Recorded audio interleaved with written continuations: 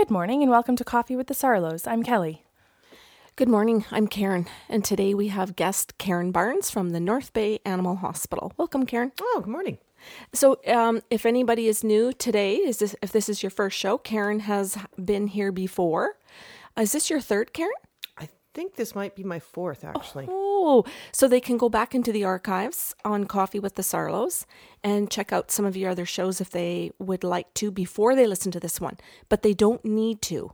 Correct? That's correct. Okay, so today we're going to start with a conversation around horses because you do horse training. Yes. So it's a funny story, actually. When I was a kid, I was taking figure skating lessons, and I got to the stage where I was doing a little bit of competition, and you're having to rent ice time, and it was getting a little bit costly. So my parents said, how much did you really want to do this? Because it's going to get expensive.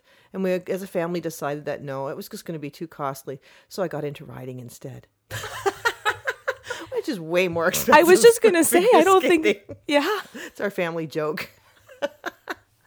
Anyway, so I've been riding and training horses since I was 14. And for me, training horses has had some really interesting lessons for me. And also my approach to training has very much changed and evolved over the years. So I guess we'll kind of get into talking about that relationship with horses and how you use that in a training platform. So for anybody that's brand new listening today, Karen, you're a veterinarian. That's right. And I have a small animal practice. The horses are what got me interested in veterinary medicine. And I thought I'd be in a horse practice when I graduated. And I did that for a while. But what ended up happening was, when you're the veterinarian, you can't help but be the intruder and the one making animals uncomfortable from time to time. And I found horses didn't like me. And so that was not really where I wanted to be. So I decided I was going to leave my horses for my recreation and small animal medicine as my career. Isn't that interesting, though, for other people that can compare that to something else in their life, where sometimes we think we're getting into the right career, maybe another specialty, and all of a sudden we find out, no, that's where I want to play. And I think some people get that with sports or music, where Yes. you think you go into something thinking, oh, this is my passion. I love the piano, and I want to play for a living. And then all of a sudden you get a job doing it, and it becomes grunge work. That's right. Instead of this is where my heart sings. So I need to kind of put that over there and not make it just about the job or work and all of the other stuff that comes with it, eh? That's exactly it. Yeah. So I realized pretty early on that, as you said, horses were my play and my time away, my recreation. And I still love my work, but it needed to be something different. Yeah. So I participate in a sport called dressage. And dressage is sort of dancing on horseback.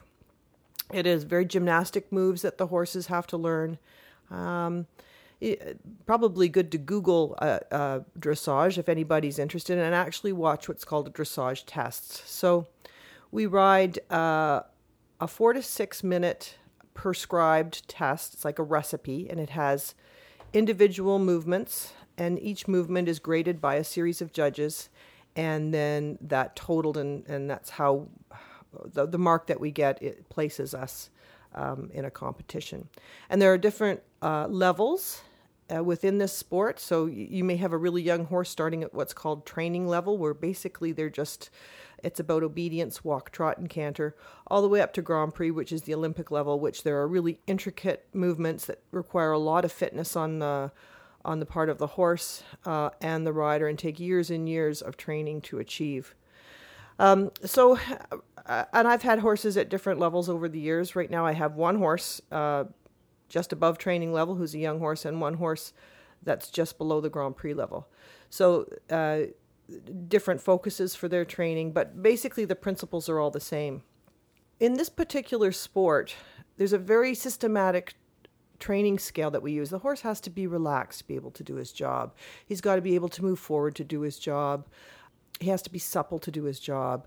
And we're always trying to achieve those things every single day, even as we learn new things. So we may learn to do a new movement, and that's difficult, but then we have to bring relaxation, suppleness, straightness back into that movement again. And to get the horse to be in that body state and that mind state requires that they have trust for the rider, that the rider and the horse have respect for each other, and that the rider is patient and allows the horse to physically and mentally develop to be able to do that movement. And this takes a lot of time, and it takes trust on the part of the horse and takes trust on the part of the rider. So when I'm riding, I've got a 1,200-pound animal that I'm sitting on top of. I've got 2 thin little pieces of leather in my hand controlling the front end of the horse, and I have my legs and my body controlling the back end of the horse. I weigh about 155 pounds. That's not a lot of leverage or body control that I have over that great large animal. So that animal has to trust me. It has to be in sync with me. It has to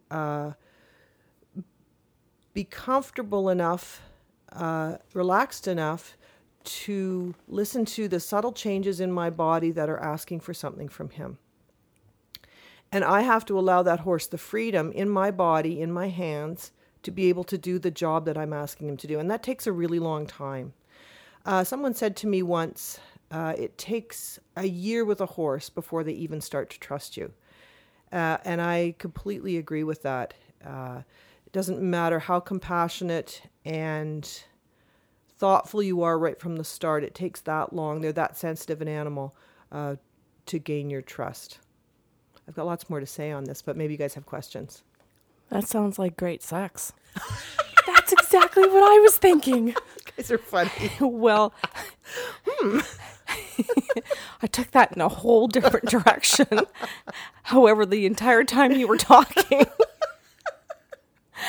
That puts a whole new focus on this sport. well, it does. But you're talking so much about you and your beautiful connection to a horse, a living being. You're talking about a being. You're talking about something with a spirit. You're talking about connecting with energy, with their intelligence, with their muscles, with their spirit, with every aspect. So to me, if I'm going to take that into a relationship with another person, so if that is your spouse, could someone listening to this say that that's exactly, she's describing my marriage. She's describing my partner, or she's describing my relationship with my daughter, Exactly. or my son, or my sister-in-law, or my students at school. Could a teacher pause for a second and listen to that? Or a surgeon, or a doctor? I could just go on and on and on about how that, what you just described in detail, is all about the relationships shouldn't we be all having with each other? Yeah, and this is one of the things, riding's taught me a lot. It's taught me a lot about life. It's taught me a lot of good life lessons. The ability to let go, the ability to stay calm, the ability to be in the moment because you need to be, the ability to work calmly with intention. Go ahead. Yeah, because the word that keeps popping up in my head is the ability to observe. Yes. And I think, you can talk about patience, you can talk about, all of the compassionate things that you're mentioning. But if you're not observing, like you said, the subtle changes, and the horse is also not observing your subtle changes, then communication breaks down, right? Because you've got a being that's nonverbal.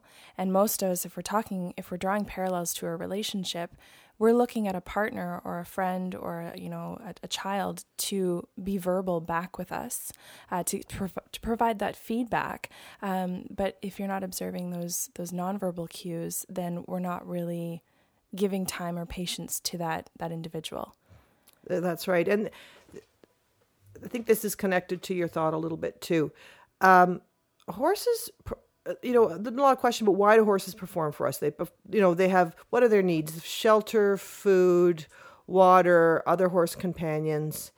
And for some reason they perform for us, And it's not for reward necessarily. I think it's for the joy of doing, actually. And after 40 years of riding, when horses resist or don't want to perform, I don't look at them, I look at me. So Yay! I look at what am I doing to unbalance them? How am I affecting them with what I've had to impose on them? Is the bridle not fitted properly? Is the bit bothering them? Does the saddle not fit properly and their back is sore? Have I not addressed a hoof issue that's uncomfortable for them? Are they stiff or sore in their muscles? Is there something I'm doing physically to affect them in a negative way? I love this so much, and I had no idea what to expect out of this podcast today, so this is really fun. If we're drawing parallels back to human relationships, you're asking things of yourself. You're being self-reflective of the actions that you've taken and how they've affected another being. And I don't think that we consciously give enough effort to our partnerships in any kind of relationship to ask ourselves, how is the change I'm asking of this other person actually affecting them? Mm-hmm. Is it a good thing that I've asked of them? Is it affecting the relationship properly or the way I intended? Mm-hmm. And you're beautifully describing healthy boundaries. Yeah, and here's an animal who has, here's a partner, let's say, who the only way I can, well, there are many ways I can communicate with them, but mostly let's look at the physical way I communicate with them. Both in my state of being with them when I'm with them, and also physically how I handle them. There was a time in history, and there are still people that approach horse training this way, that feel they have to bully horses. So they've got to impose themselves in a physical way on the horse to get them to do what they want to do, and you can achieve things with that attitude. But what you end up with a horse that's just given up and just decided that the path of least resistance is to do what you ask, instead of joyfully being your true partner and rising to the challenge that you've put in front of them, instead of bullying them into that challenge. I think that applies to people too. Oh, that's what I was going to say. Like, you brought up a whole series of things of self-reflection and looking at going forward in a relationship by looking within first, versus the what can I do? Do I bully? Do I divert? Do I argue? Do I create crazy making? Mm-hmm. Do I create confusion in my child or my partner? Do I say one thing and do the opposite, mm-hmm. and then wonder what is wrong with them when I don't get what I want out of this relationship? So that human behavioral situation of how do I change this person by people pleasing, or by swinging it to the bullying or the crazy making, and all the different ways that we do things in relationships that you're talking about as well. Saying, do I bully the horse into getting what I want, or do I look at who I am? I think you've brought forth a beautiful thing for people to think about today. You're also looking at a solution-focused way of thinking, right? So you're being creative in the ways that you brainstorm. You're reevaluating intention in all the behaviors that you make, and also considering your partner's intention, if you want to refer to your horse as your partner, which is absolutely beautiful. And I don't think a lot of people do enough of that, mm-hmm. right? Yeah. Did you remember what your thought was? If you lost it, you'll get it. The other thing is about willing to accept mistakes, both from them and from myself. So when you're learning something, it's different if it's a movement that you've done for 2 years and you're working on perfecting it as opposed to learning it, because those are two different aspects. Hold on. You just said working on something for 2 years and still being self-reflective. Oh, yeah, for sure. That's the patience part of this. Yeah. So when you're talking, I think Kelly and I are just going to have to slow you down ever so slightly because you've learned so many things that so many people really need to hear. And that correlation again between, you're talking about horses, Karen, and I know you also have dogs and cats. So people out there can also maybe, we can invite them today to think about their pets. Mm-hmm. We can invite them to think about the little humans in their lives. and I'll say the big humans too, meaning their adult relationships, whether it's at work or significant partners or family members and friends. Where we want to invite them to be able to think, okay, am I being self-reflective? You're talking about self-responsibility, about pausing to think about your own intention. That's right. You're also talking about consistency. And, oh, for sure. And I think this is such a good point to make. And this is something I really, really try and hit home in life coaching, is that you need time to see and observe if the person that you're trying to engage with is going to be consistent, or if the changes that you're wanting to implement, you're going to be consistent with. You talked very early in the show about it taking a year for a horse to trust you. They're still in their observing stage that you're going to follow through and be exactly who you're putting forth that you're saying you are. That's right. And at least I found that making very clear boundaries, without cruelty, of course, but being consistent. So let's take asking the horse to trot, for instance, from a walk, something really simple. If I use the same aids, if I use the same control mechanisms with my body, or the same asking with my body every time, my commitment is to be consistent from my side, and I'm asking for consistency from their side. If I suddenly ask in a different way, why would I possibly expect them to do what I ask? So being consistent in how I ask, even warming up my horses. I warm my horses up. I have to warm up their muscles, and it takes about 15 to 20 minutes in my particular schooling episode. I'm very consistent about how I do that. So their level of expectation, they have a level of expectation about that. So when I go to a horse show and I warm up, I'm doing exactly the same thing. They have a level of calmness and trust in me because they know what to expect, even though it's a different environment. We've traveled a long distance to get there. There's other people and other horses. They have that consistency. And I think the important thing to note is that the way that you're communicating has not changed. So if we take it back into the people relationship, people will say, so this is what a year looks like, because things change. You stop communicating. You put less effort into what you're doing, and you have more expectations that are assumed instead of verbally communicated. And so everything changes, and people say, this is what 20 years looks like. This is what 30 years looks like. And it's not necessarily a happy statement. It's that you've stopped putting forth the effort. And again, you're going back to consistency and intention. Can I go back to your beautiful comment, without cruelty? Oh, for sure. There is absolutely, and there's a lot of controversy about this. I believe there is absolutely zero room for cruelty in things with horses. So when I ride, people say, well, you carry a whip when you ride. I do. I carry a very long whip. That whip is never used in cruelty. It is used in light. Horses have such sensitive skin. They can feel a fly on their rump. Okay? So imagine what it would feel if you hit them hard with a whip. That would be incredibly painful for them. But it also means that they can feel the tap of your finger on their body. They can feel the tap of that whip on their body. So I can use that whip in a very soft and gentle way to help encourage the hind end to move one way or the other way, along with my leg, in helping to achieve a movement. So we use it as an augment to our body in helping with training, or to build a rhythm. Okay, if we want them to move with a certain rhythm, you can gently tap with the whip to achieve that. That being said, where is the place? Is there ever a place to use that whip in a strong way? Okay. The only place I would consider using it is if the horse has put themselves in a dangerous situation that's going to be dangerous for you, and you want to eliminate that behavior in that moment. So is it to halt them? No. Let's take an example. So one day I was tacking up, this is a long time ago, one of my horses, and they turned, and I had done something, I don't know what it was, turned and bit me in the shoulder, and it was really painful, and that was a completely inappropriate behavior. And luckily I had my whip in my hand, and that horse got, in the moment, as quickly as I could, a really hard whack.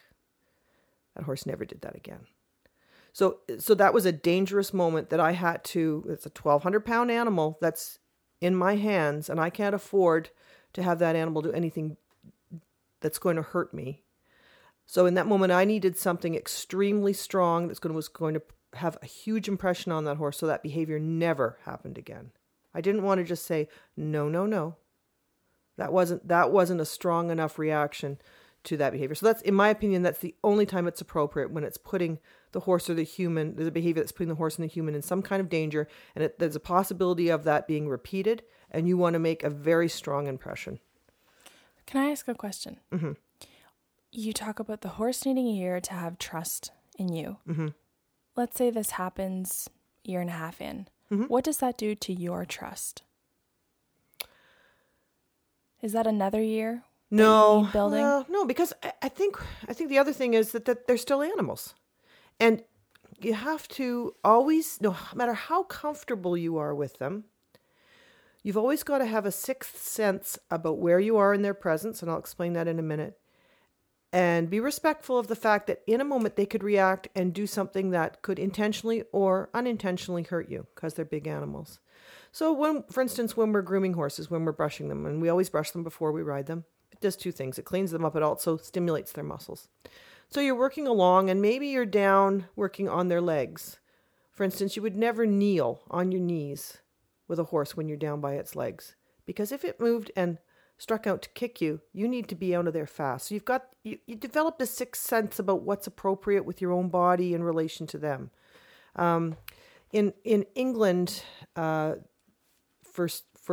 probably centuries, there's been the Pony Club, and the Pony Club was a way to teach horsemanship to young children, how to handle horses in an appropriate way, to not put yourself in danger, to be respectful of the horse. And unfortunately, we don't have that as much of that in Canada. And so I often see riders who are doing dangerous things. They're taking risks with where they are in relation to their horses that put themselves in danger. I can't remember what your question was now. It seemed relevant at the time. What it does for your trust. Okay. So, I mean, often when something happens, sometimes when something happens, it's kind of the rider's fault. Maybe you haven't been paying attention, you haven't been focused. And if you had been focused a little bit better, you might have been aware that this behavior was on the verge of erupting. Okay. So I think, trust comes with experience too. If you're a rider who's only been riding a couple of years and you have something like this happen, it can erode your trust in the horse for sure, and you have to redevelop that.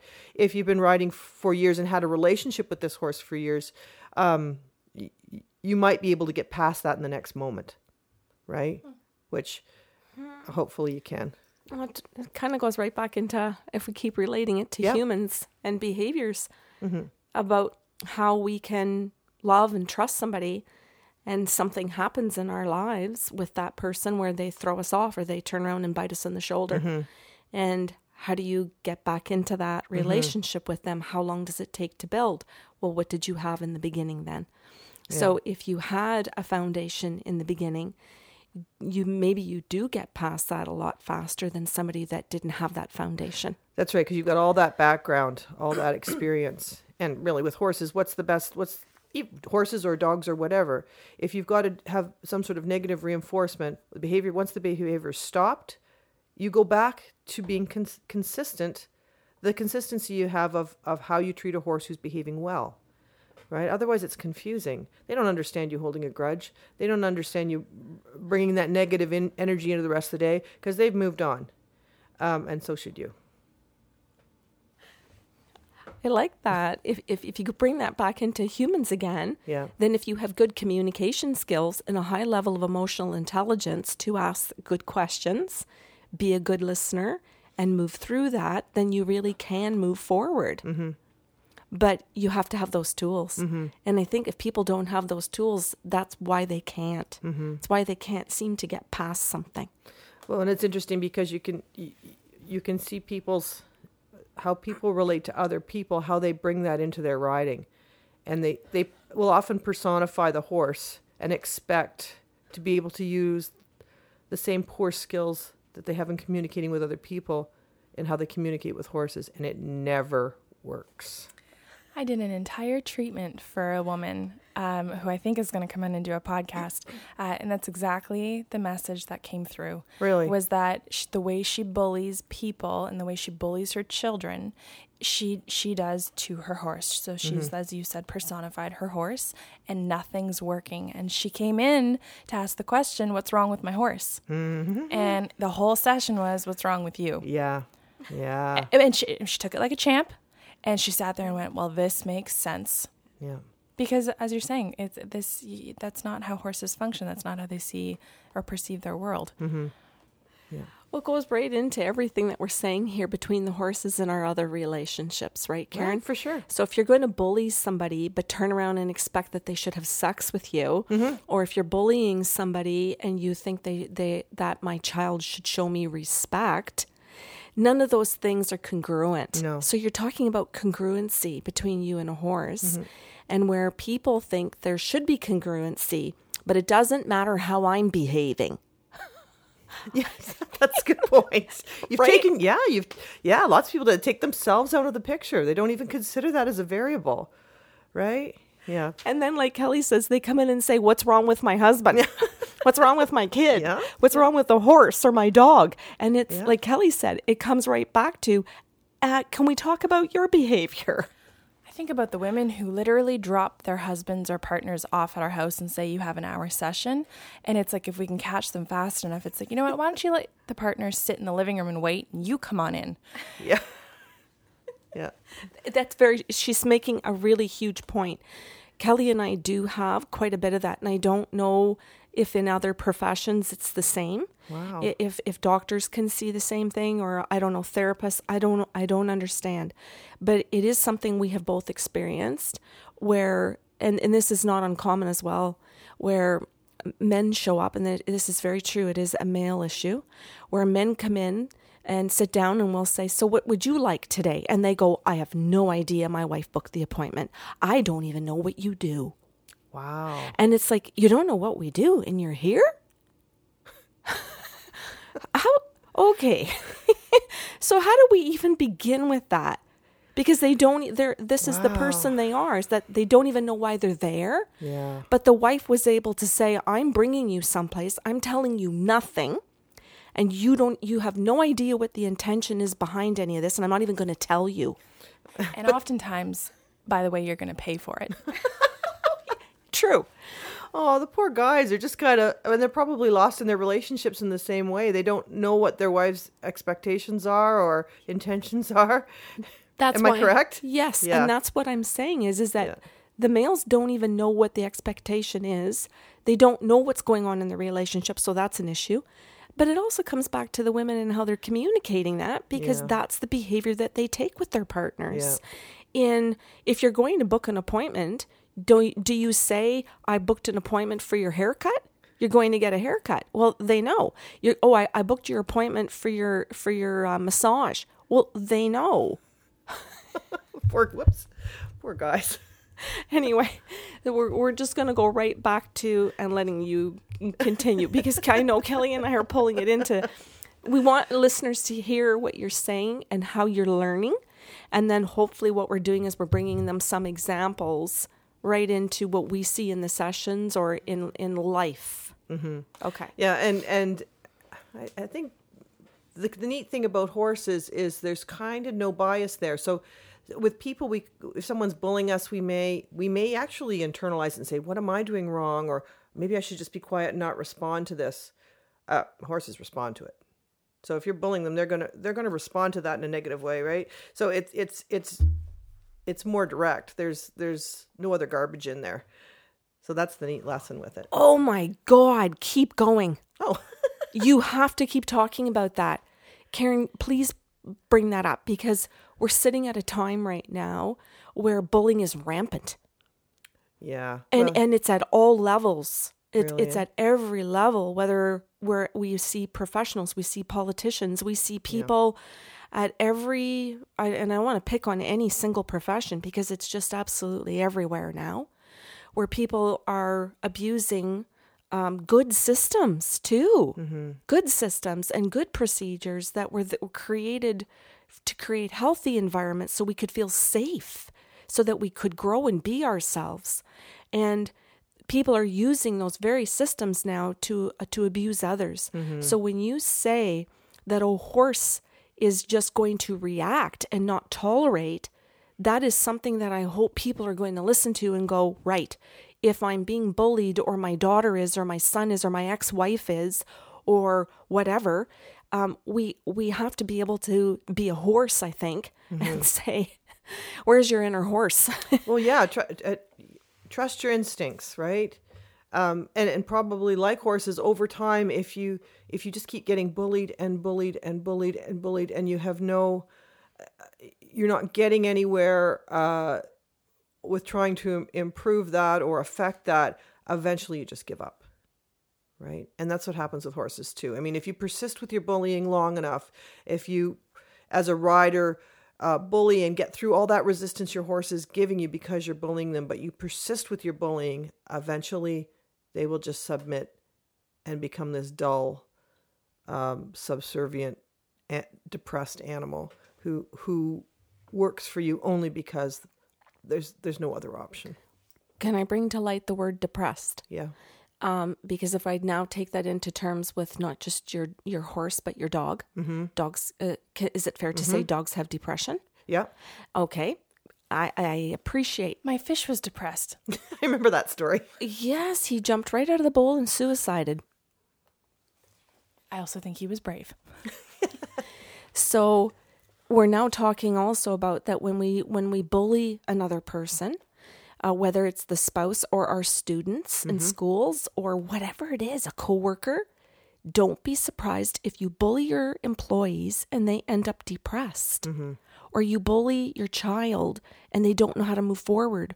Or you bully a spouse and your spouse has depression. And then we push them off into the medical system and say, go get your whatever. We won't, go down that road, but whatever it is, medicated or deal with it. I don't want to deal with the fact that I'm bullying you. I want you to deal with the fact you're depressed. And I'm not going to change my behaviors. So how does that person who's depressed ever really fix themselves if the bully isn't ever going to change the behavior? No drug is ever going to fix that situation. That's right. Yeah. Interesting. Go ahead, Kelly. Well, I'm just wondering, because I know you've got a couple notes in front of you. Did you want to move forward? Because you were wanting to tie in other podcasts to your lessons, but I don't want to rush through what you came here to talk about and what you've learned. No, and this might sort of take us in another direction, which is kind of interesting too. So Eric Trelevin, your musical friend, did a podcast that I listened to. And it's interesting because I thought, you did it for Men's Month. And I thought, oh, well, I'll put this on, but I'm probably not going to get anything out of it. Wow. I got a lot out of it. And there were lots of interesting parallels between his passion for music and my passion for horses. And I think this is probably, as he said, true for anybody. Someone who dances, someone who writes, someone who has a passion for long distance running, whatever. It takes you, first of all, it takes you to your happy place. And when you go there, you can gain perspective on other things that may not be going so great in your life. So we have this joke in my house where if I come home in a bad mood from work or something, I've had a bad day, something's gone wrong. My daughter, Maddie, will look at me and go, Mom, have you been to the barn yet? I think you better go to the barn. Because she knows that when I've got the drive there, I've got my time with the horses. And when you're with horses, you can't take that angst from your day there because they'll feel it. So you have to condition yourself to go in there with a calm presence and a clear mind. Karen, thank you for the tool. Oh. And I will let you continue, okay. But I want to pause because I think this is where partners will pour their partner a glass of wine. Instead of saying, what's your tool? Yeah. Where's your happy place? Yeah. Here's a self-medication so I don't have to deal with your problems, and I also don't want you to talk about them in front of me, but here's a glass of wine. And Maddie is presenting you as something that is productive. Oh, I think it's self-preservation for her. You're absolutely right. Karen, I think we did it in another podcast show where or a couple of them where Kelly and I have illustrated that very same concept of, instead of just coming home from work, do you need to go to the gym first? Yeah. Do you need to go for a walk first?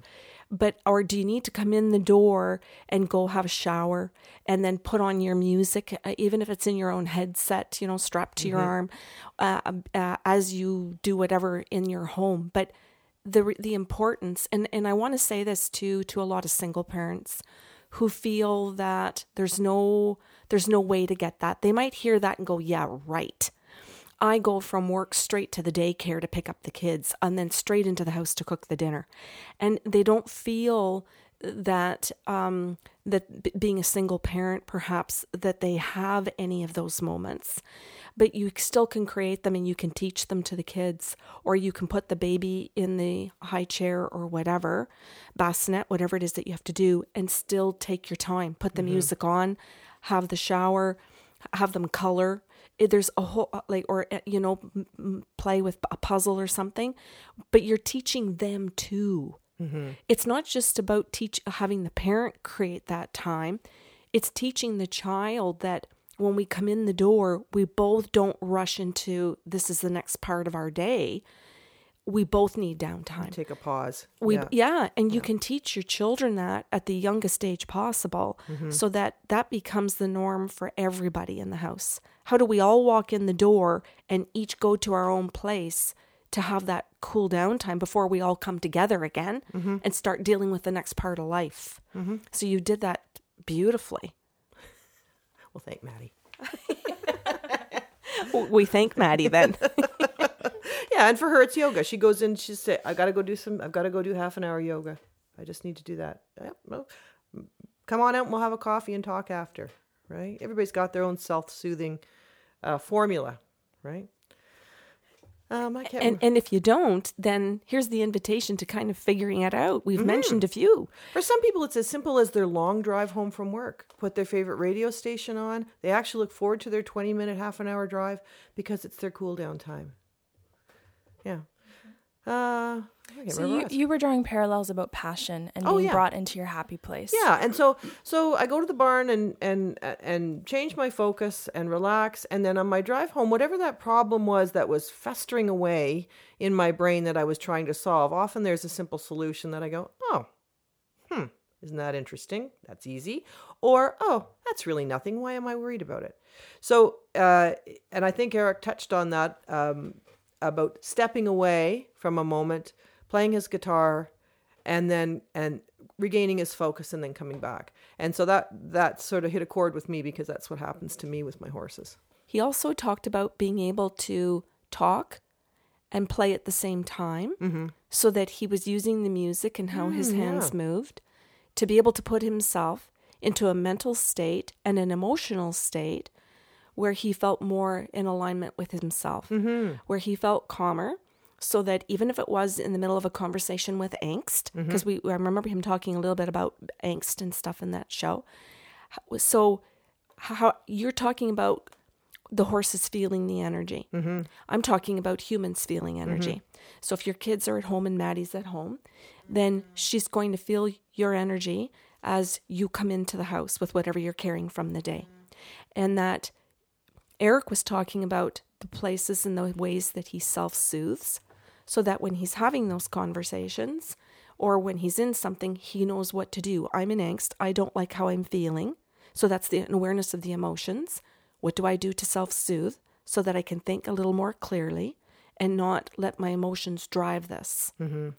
And you're talking about the horses, that they pick up on your feelings and that they don't let you separate.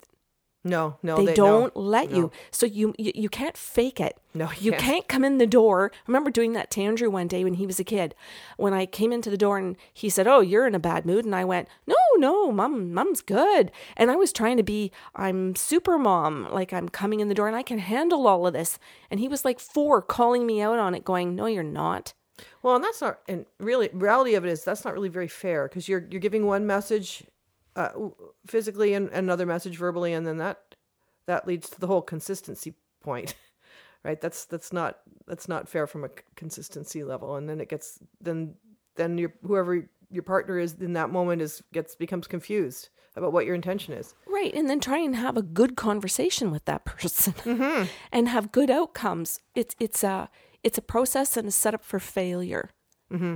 And therein lies the comment that you made about a depression coming in. And one of the things I want to say, Karen, is that we're fools to think that the only person that's depressed is the partner.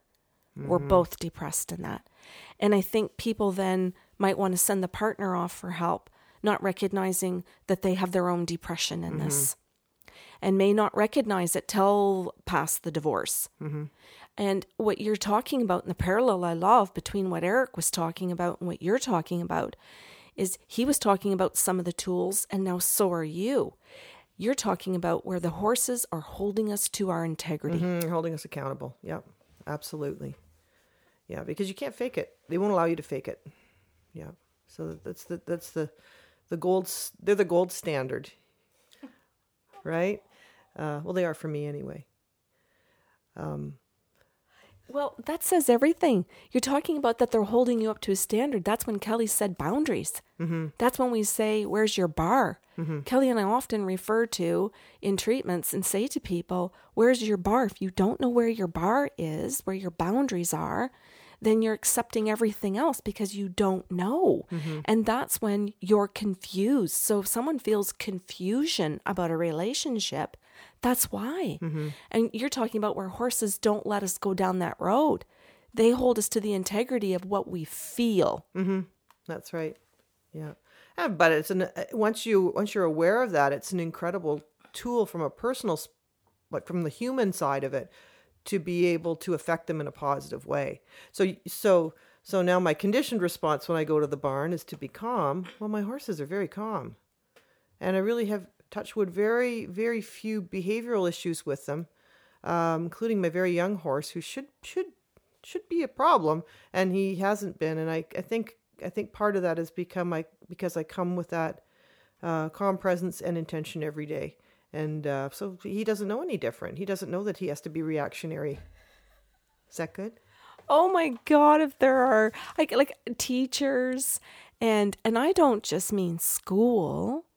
I don't think a teacher means that you have to be in a building as a paid professional. I'm thinking about nurses and social workers and every single person that has to deal with another human being. We can all be a teacher. So you're talking about that whole energy of what you're creating in your own energy as your own bar, your own expectation. I'm sitting here. I call that sitting in your power. So if you're sitting in your power and you're owning your own space and you're commanding it, now we're talking about commanding, then that is what other people are going to respond to. That's not a bullying energy. That's strength. Well, and then it becomes a safe place for them, right? So my horse is the safe places with me as opposed to away from me, which is what I want, right? Because that builds trust and respect, etc. And great sex. There you go. See, it came back to that. Brought it back to sex again. Well, it has to come back to that in some relationships, Karen. It has to. Because I remember a client came in here just last week and he said to me, oh, my wife and I haven't been getting along for 15 years. And, but I can come in the door, Karen. I can come in the door and put it all behind me. And I can want sex. And I looked at him and I said, you are so full of shit. You are so full of shit. Because you can't be an abusive person in the relationship and have that relationship have broken down and really be truthful and honest that you're open to intimacy. You're full of shit. And she's holding you accountable. She's got a bar. She's saying, no, we have to work on something. She's valuing her body. She's valuing her essence. She's holding you to a bar. I'm going to jump in just for some kind of argument's sake. I don't necessarily think that it's always valuing. I think it's protecting. There's an element of protection that happens with the body where the muscles seize because we don't want to be penetrated. And it's a threat. And so when you are bullied, your muscles contract. And that's not to push you to any kind of state of being ready for sex. It's not any state of being turned on. It's to protect you from anything coming in. Or at you. It's the fight or flight mechanism kicking in. It's you being ready to act. And if you're upset or being angry at someone for protecting themselves and not, like you said, being self-reflective of why would this person, subconsciously be pulling away from me, then you're really not doing your work. Yeah. Well, then this comes right back to horses. How can my horse perform, be relaxed and supple and fluid if if they have even low-level tension because they don't trust me, and they feel threatened by me in any way? How can that happen? It can't. Well, how can my child then go to university and be successful and study and do well if I put them down or I give them mixed messages? I tell them they can be anything they want, but then I'm criticizing in the next moment. Mm-hmm. So we're talking, going back and forth between how you're treating your horse and the relationship, and even where it's held in every single muscle, mm-hmm. performance. We're talking about every aspect of this, even the physical. Mm-hmm. So did you want to go back and make more points about the parallels that you found? The other thing that I thought was interesting, Eric talked about right and left brain working together.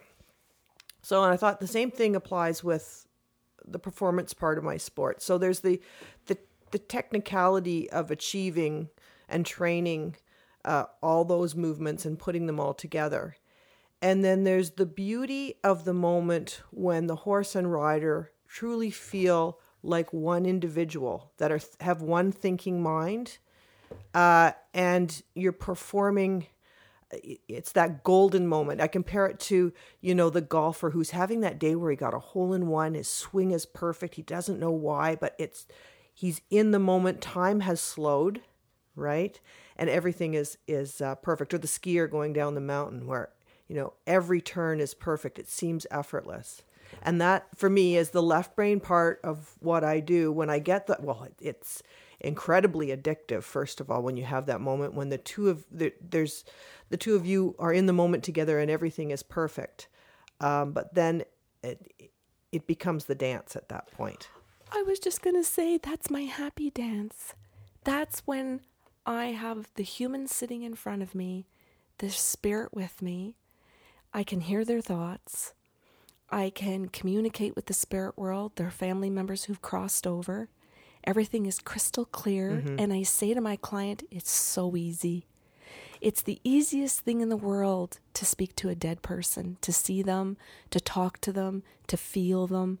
It's the easiest thing because it's who you are. Mm-hmm. And they're in the congruency, mm-hmm. the left and the right brain, everything collides. Mm-hmm. And in that collision, it's like sparkles. Mm-hmm. It's you and I talked about that in, can I say that, Karen, in one of your treatments, where we see sparkles, where the emotions are in sync and make complete sense with the realities. Yeah, that's a good way to put it. And all of the realities are congruent. And for me, it's hard not to cry in those moments because it's so overwhelming. It's so overwhelmingly beautiful. And then you hope that that's going to happen in the show ring. But, and I find this interesting that so many people try not to cry in those moments because the tears are a showing of gratitude. Yeah. Right? It's an acknowledgement. That's a good way to put it. That this is everything you've worked for, that this is everything your horse has lovingly and joyfully worked for as mm-hmm. well. Why someone would want to hold back gratitude is beyond me. Mm-hmm. Well, that's good. The other night I had a gentleman, and an older gentleman, come in, and his mom and dad who'd passed over, and one of his sisters and a brother all came through to talk to him. And when I said something about his mom and I described her personality, he went, that's my mom, and literally stood up out of the chair, stood, the treatment room in front of the door, put his hands down, threw his head back slightly, and just let the tears pour all down his face out of joy. And then he looked at me, wiped his face, big, tall, 6'5" man, just looked at me and said, "This is beautiful." There was a full acceptance and joy of who I am, the gifts, the left and the right brain, all coming together in me. And I want to say something, Karen. The willingness and the love to share it. Mm-hmm. The desire that both of us have and that you have to share those experiences with other people so that it isn't something we just feel ourselves. We want that energy to go out there. Mm-hmm. And he felt it, accepted it. You're talking about where the horse accepts it, that you become one with the horse in the dance. Mm-hmm. Remember going back where you say the intricate movements? Mm-hmm. Those intricate movements that go back and forth between the left and the right brain in a horse. That's right. Not just in Karen Barnes, the trainer, but that the horse has to be a full being. Mm-hmm. And that the rider has to be a full being. Mm-hmm. And then the two of you join together in that energy. Mm-hmm. No, that's exactly it. And then if you can take that now into the relationship between two humans, no matter what the relationship, what that joy is when that occurs. Mm-hmm. There's a beautiful quote, and I think it goes something like, I fall in love with anyone who bears their soul to me. Oh. And I think about, what you're talking about, being a whole being, where two of you are committing to bearing your souls to each other, which is your horse and you, and of course tears. Yeah. And I love it is. that. It's a moment of truthfully falling in love with someone. Yeah. And you can do it over and over again in a lifetime. Oh, I like what you said. Because sometimes we think after we've been married 20 years or 30 years or 50 years or 60 years, oh my God, some people think, how can they stay together that long? But like you guys just said, if you're full human beings and you're fully expressing that to each other, then it's natural that grows and then that occurs repeatedly. Well, and those moments where you feel that they are addictive and you want to have them more and more. So you look for ways to do that, and isn't that a great thing? Well, there's your commitment of what a marriage contract or a soul contract, because Kelly and I read soul contracts, really are about. So when people come in and say, can you read a soul contract? Absolutely. So do we see in the soul contract that you are engaging? Are you a full left and right brained human being? Mm-hmm. If you are and you have found a person who is, then it's pretty easy to know that you're in the right contract. Mm-hmm. Oh, that's good. Yeah. Yeah. And hey, I mean, the same thing happens with horses. Just to get back on the horse thing, I've had horses that I have no connection with. Right. And that's just we weren't a good match, just like people. Right. And that's when you have to say, okay, this isn't working. Let's find a better place for you. And I'll find a partner that's better suited for me. Oh, and that's a beautiful thing about meeting people. It's a beautiful thing about employees and coworkers that I remember sometimes, like, because I've had over 20 jobs, I was trying to find a place where there was a fit for all of who I am, not a piece of who I am, but all of who I am. And a lot of us don't realize that that's also our responsibility to our partners and our children and our family members and our friends, is that our responsibility to them is to be fully who we are, but also to find those occupations and jobs where we are. Yeah, that it's a good fit, because there's only going to be frustration if you don't, and you're gonna lead yourself and your partner, whether that equine or human, down a path that isn't going to be true or have integrity. I think it's important to note that if we're talking about left and right brain and the addiction of that synchronicity, there's an addiction to the depression that occurs when the brain separates and you're only using left brain, or you're only using right brain. That when we divide it, we feel depression, and that becomes addictive in the body as well. We don't know how to feed anything else. Yeah. And that's why some people stay in any kind of relationship, equine or dog or cat or human. That's why some of us stay in those jobs that are not good for us, or partnerships that are not good for us, because that there still is that addiction.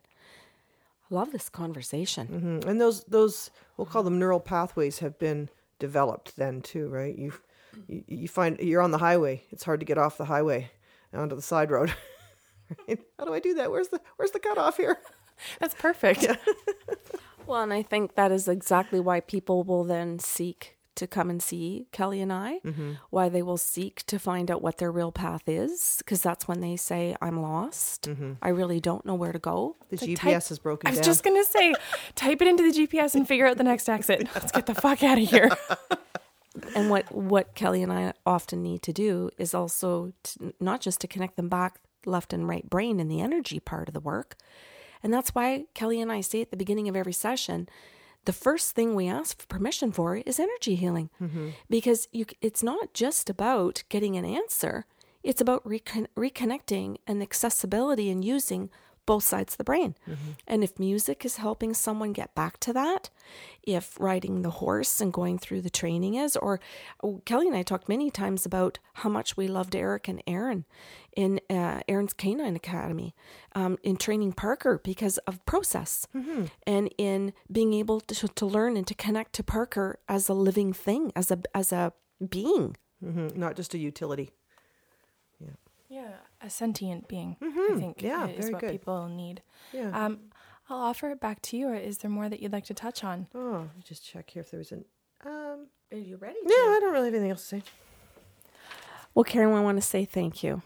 This was an absolutely delightful conversation. It brought forth many tools too, and ways for people to self-reflect in their relationships, so that it's not all focused on how do I fix someone else, or how do I see what's wrong with them, but maybe pulling things in a little bit too, to be aware of that other being in your life, and also the self-awareness now.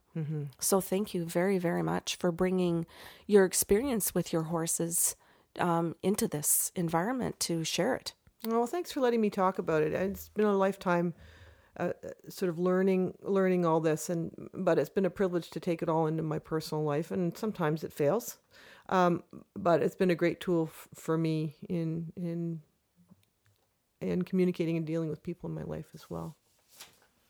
Thank you. Oh, thanks for having me. As always, we encourage listeners to send in comments or questions, or just ideas for podcasts in general. You can email us at info@bysarlo.com, and we will talk to you next Saturday.